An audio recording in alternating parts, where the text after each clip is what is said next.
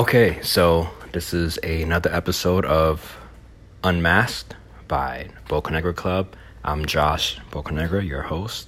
It's Thursday, May 6th. We had Masquerade 7 on May 1st. And on this episode, I'm going to read reviews.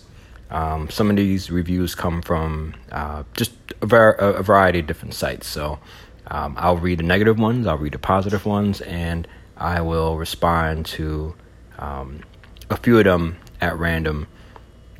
I just have my computer in front of me. I'm just going to pull out different pages with comments, and I don't have anything that I've picked out specifically, so this is kind of going to be, as always, unscripted, unrehearsed, unedited, and just going to go and read some. Before I start, though, my overall opinion about the Masquerade 6 was overall positive. I think it's probably one of the best ones we've done yet. Anyone who has gone to Bocanegra Club events in the past would know that there's a lot of upgrades that we've done since the previous ones, and a lot of changes as well. I should mention for new members or people who haven't come to an event before that I think, to sort of give you a bird's eye view of where I'm coming from, my experience is in the technology world. And in the technology world, what you do when you build a company is you first have a startup. Before you have a startup, you have what's called an MVP, a minimum viable product. And of course, before that, you have an idea. Bocanegra Club started as an MVP, and a minimum viable product is basically something that has enough of what you're trying to offer that you can start testing with users. And in this case, it's not users, it's members. This is typically done with mobile apps, but it's a really interesting structure, and it's very similar to the scientific method, where you make a hypothesis and then you do some testing and you make a theory and then you test that and you keep on going from there. So my mindset comes from a gradual process to create something very strong eventually. What you do is you try something, test, and then you tweak. You try it, you test it, you tweak it, and then you make it better and better and better. With that being said, Bocanegra Club has always been trying new things and improving other things. So what ends up happening is, in each event, we introduce some new things. For example, at the Masquerade 7, we introduced an open bar. Since the beginning, we've always done BYOB. We thought that was great, but we wanted to try an open bar because we also send a feedback form to all members to ask them what they thought about different parts of their experience at the event. And a lot of what we've been hearing has suggested that we should try an open bar. And so that was one of the new things that we've tried. Another thing that we've tried at the Masquerade 7 is taking phones. We want to offer maximum security and privacy, and therefore, we, upon listening to our previous attendees, we decided to make that happen. There's a few other things that we've done differently at the Masquerade 7 than we have in the past. But along with that comes the changes. And whenever there's a new change or just something brand new that we're trying, then there's going to be, it's bound to have some flaws, perhaps. Sometimes there isn't, but I would say arguably a lot of times there are in some way, in some shape, some way, form or another. Man, I totally said that wrong, but whatever. Again, this is unedited. Maybe it should be edited moving forward. But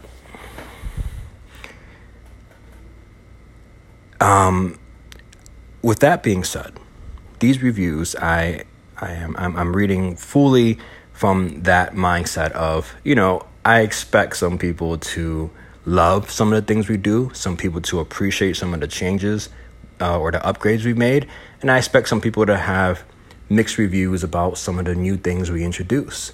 So I welcome all the reviews, as long as they're fair and they're not necessarily an ad hominem attack or anything like that. Even so, it's like, whatever, like, what are you going to do, especially on the internet. So just wanted to give that overall background of where I'm coming from. And I think that, look, I think with this outlook, there's going to be some collateral damage, so to speak, where, in the process, I might lose some people because, we're just not there yet. But I think eventually those people will return once enough people get to experience, or I guess have even better experiences. And as the name spreads more beyond California, as I may have mentioned in past episodes, number one, we're thinking about the next 10 years. We're not thinking about the next few months only. Number two, we're not only thinking about California, we're thinking about the entire world. And it's not just an ambitious goal. I think it's a realistic goal. And since day one, that's been on my mind. So anyways, to the reviews. So I'm going to go and read one thing that someone wrote here. Now, some of these reviews are really long, so I might just stop at certain points here and not read the whole thing just for the sake of time. Let's see. I'm just skimming through something here so I can get to the point. I'll just start here. One review said, the invite said the event starts at 9 and suggested arriving by 10.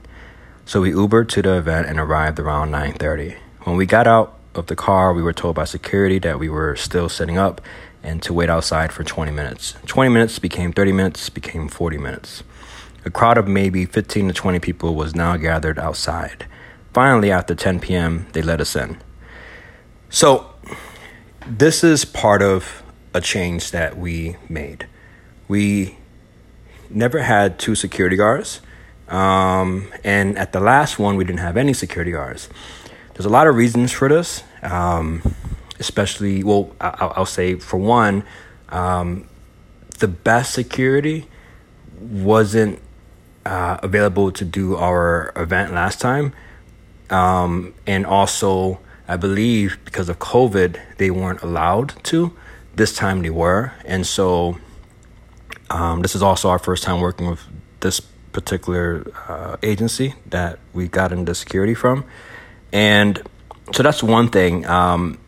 Security it took a while to set up. And we were also still setting up inside as we were trying to get the performers ready for the show, which was another new thing that we've done.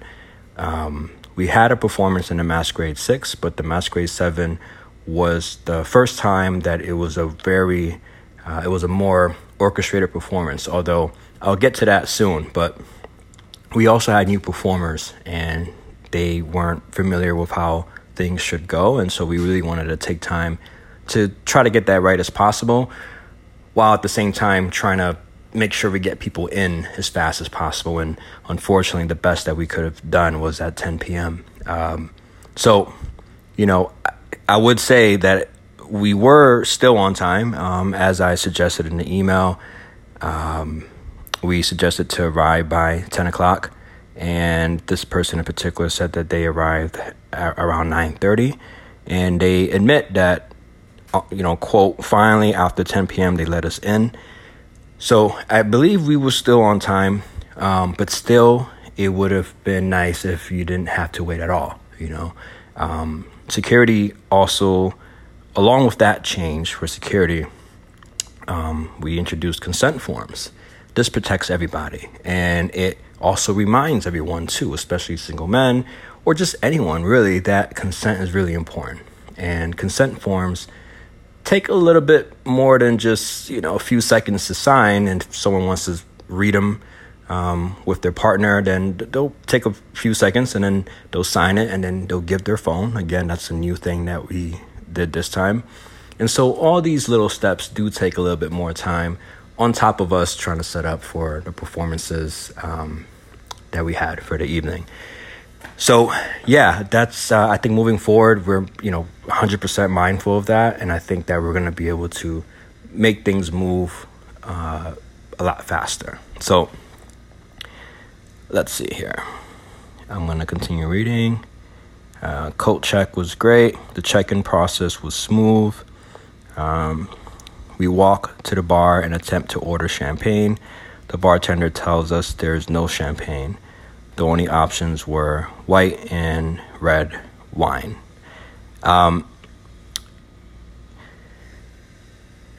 If I mentioned that there was champagne, then that was just my mistake. Champagne is offered to the VIP guests in the VIP tables. That's just simply my mistake. Again, the open bar is entirely new for us. We bought 2 giant bottles of the most popular liquors that we can think of, including red wine and white wine. And both of the VIP sections had champagne. So I have to look at that again to see if I did mention champagne. If we did, then that is just a mistake on our end. Again, it's not necessarily an excuse, but just to offer context, the reason why we would miss something so simple like that is because the open bar it comes with a lot of moving parts. And that's just simply something that we just couldn't accommodate, I guess, but I think next time, I think it's worth having some champagne. So we'll do that next. All right, moving on. Okay. Yeah, so here, this reviewer mentioned something that I want to mention too. He goes on to say, or she goes on to say, but inside there was basically nowhere to sit except for a few reserved VIP tables facing a piece of furniture where a topless girl was. One second, I lost my place here. Oops, I don't know where this went.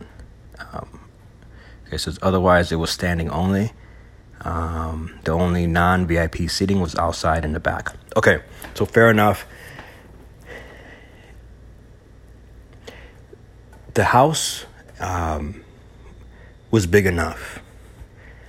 The crowd that we was expecting was more than we thought. So we didn't think that we would have as many people, and therefore we didn't plan for a bigger house. We also didn't plan for as much rooms. And I think, although it seems obvious now, I think moving forward we will plan for more people than usual, just in case.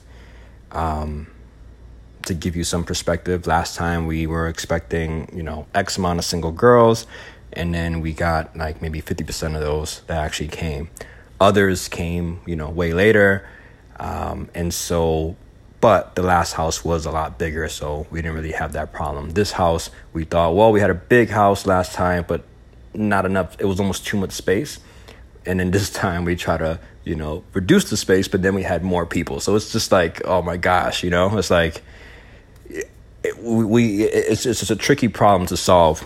But, and keep in mind, we don't do the same house every time. So sometimes, it's hard to gauge what that's going to look like in terms of how much the crowd is going to be, because a lot of times we do sell out a week before, and we still get people wanting to pay more to buy tickets last minute. And we let them in because if we can, we will. But if we absolutely can't, then, we can't. But we thought that we had enough room in the house. So that's that's the reasoning for not having too much space. There was a back area that did have space, and there were a lot of people there. We had a fireplace there, so it can keep people warm. But still, it wasn't ideal for the amount of people that were there. This person didn't mention the playrooms, I believe. Just skimming through. But I know that others mentioned playrooms as being disappointing because there weren't enough of them. And again, that goes back to the not expecting so many people. Now, what's tricky, though, is we wanted a space where people can feel like they can leave their belongings and be completely secure, especially if they bring expensive, toys and props. We wanted to have an area, not just a closet, but an entire area that was being watched by the person who did the coat check.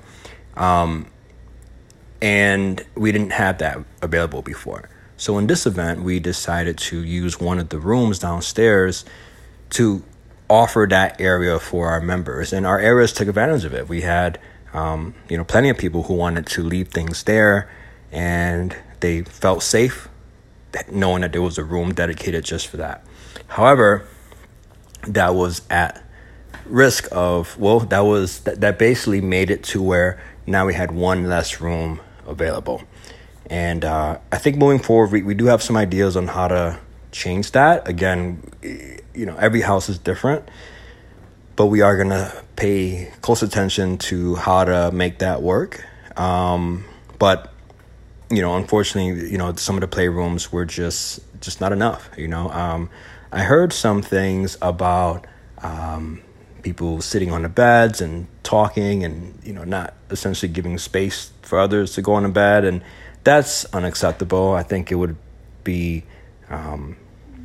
common courtesy for if a couple or anyone is on the bed, if they're not doing anything, they should probably get off the bed and go somewhere else to talk. So that's something that I can deal with, and there are some ideas to make it to where people aren't necessarily encouraged to talk on the bed. For instance, the music was downstairs, but the house didn't have speakers upstairs. We weren't told that at first, and so we didn't bring speakers for upstairs. And I think because there was room to talk, people talked in some of the rooms. However, a lot of these rooms were packed and filled with people playing. Let's just put that out there too. There was only about like a few, maybe 30 minutes or so where some people will sit in a bed after they were done playing and will talk and wasn't necessarily mindful of others. So I almost everyone played, and I'm it's odd to say this, but I'm proud of that because I'm happy that they are having a good time, So yeah, I think, look, I don't want to make this audio too long. Let me just quickly look through some things here. By the way, some of these comments or some of the things that I mentioned are from the feedback form that we sent out to members too, such as the playroom stuff, and I forgot what else I mentioned. And some of these are coming from what I'm reading online from people. So let me just look at this. I want to try to address some of the main things.